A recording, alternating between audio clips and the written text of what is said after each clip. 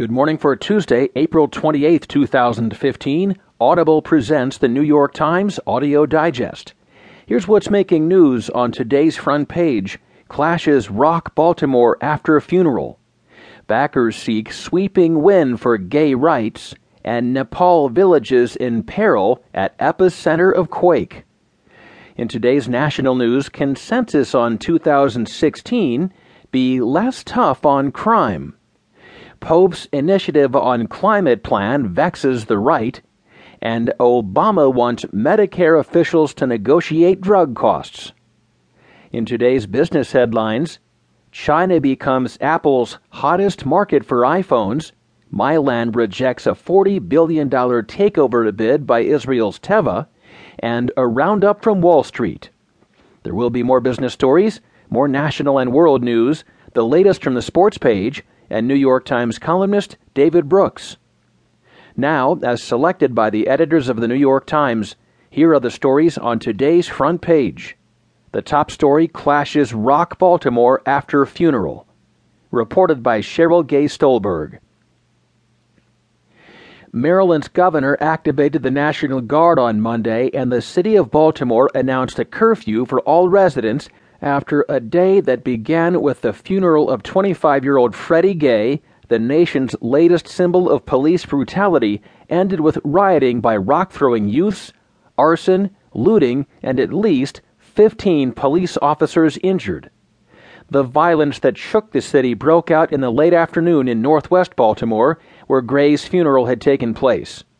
Angry residents threw bottles, rocks, and chunks of concrete at officers who lined up in riot gear. Cars were set on fire, store windows were shattered, a drugstore was looted, and the cafe inside a century-old Italian deli was destroyed. By nighttime, the chaos appeared to be competing with the push for calm. Looters raided convenience stores within a few blocks of police in riot gear and cars that had been set ablaze. At the same time, young men in black T-shirts from a local anti-violence group urged their neighbors to go back inside. A large fire burned in East Baltimore, consuming a partly built development project of the Southern Baptist Church that was to include housing for the elderly. Governor Larry Hogan declared a state of emergency, and the Maryland State Police said they would ask for 5,000 law enforcement officials from the Mid-Atlantic region to help quell the violence. Some National Guard units were to arrive on Monday night, with others deploying on Tuesday in armored Humvees. In Washington, Attorney General Loretta Lynch, on her first day on the job, briefed President Obama, who in turn called Hogan. He said the president urged him to have law enforcement officials exercise restraint, and he assured the president they would. But the governor added, "I assured him we weren't going to stand by and allow our city of Baltimore to be taken over by thugs." City officials said schools would be closed on Tuesday. At City Hall, Mayor Stephanie Rawlings Blake announced that a 10 p.m. to 5 a.m. curfew would be imposed for a week beginning on Tuesday. The city already has a curfew for juveniles under age 17. "Too many people have spent generations building up this city for it to be destroyed by thugs," she said. "It is idiotic to think that by destroying your city that you're going to make life better for anybody."